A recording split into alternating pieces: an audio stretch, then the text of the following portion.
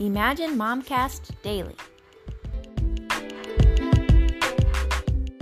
Hey gals, I was at this conference and I saw this amazing woman CEO speaking, and she was talking about how she found herself to be always busy and always overwhelmed. And when she would talk to her business partner and he would ask her how she was doing, she would just say, "Oh, I'm so busy and everything's going so, poorly and hard, and there's just so much to do. But when I get done with this project in a few months, it'll be better."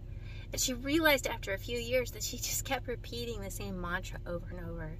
And she was in her kitchen one day and cooking, and all of a sudden something hit her, and she just thought to herself, "I don't do overwhelm."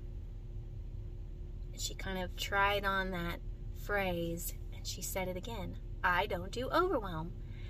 And going forward, she kept repeating that to herself. And then when someone would ask for an appointment or want to go out for coffee or want to set something up with her, she would think to herself, "Well, I don't do overwhelm, so should I put this on my calendar or not?" And before you know it, she was not too busy and she was not too overwhelmed, and everything was going so much better. And another thing about what she said was that she didn't say, "I can't do overwhelm," because that would be more like she wasn't in control of it. But when she said, "I don't do overwhelm," it was like she was choosing. She had control over what she had time for. What is it that you don't do?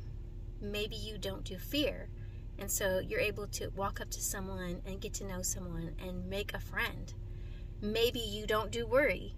And so whenever worry creeps in, you get busy with something else and you don't think about it, or you start praising God and listening to worship music and you don't worry about it anymore. Or maybe you don't do chocolate, or you don't do gluten, or whatever it is you don't do. Try that phrase out and see how amazing it is and how much control you will feel over your life by doing that.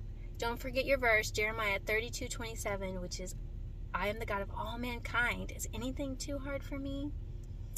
If God can do amazing things, then He can do amazing things through us.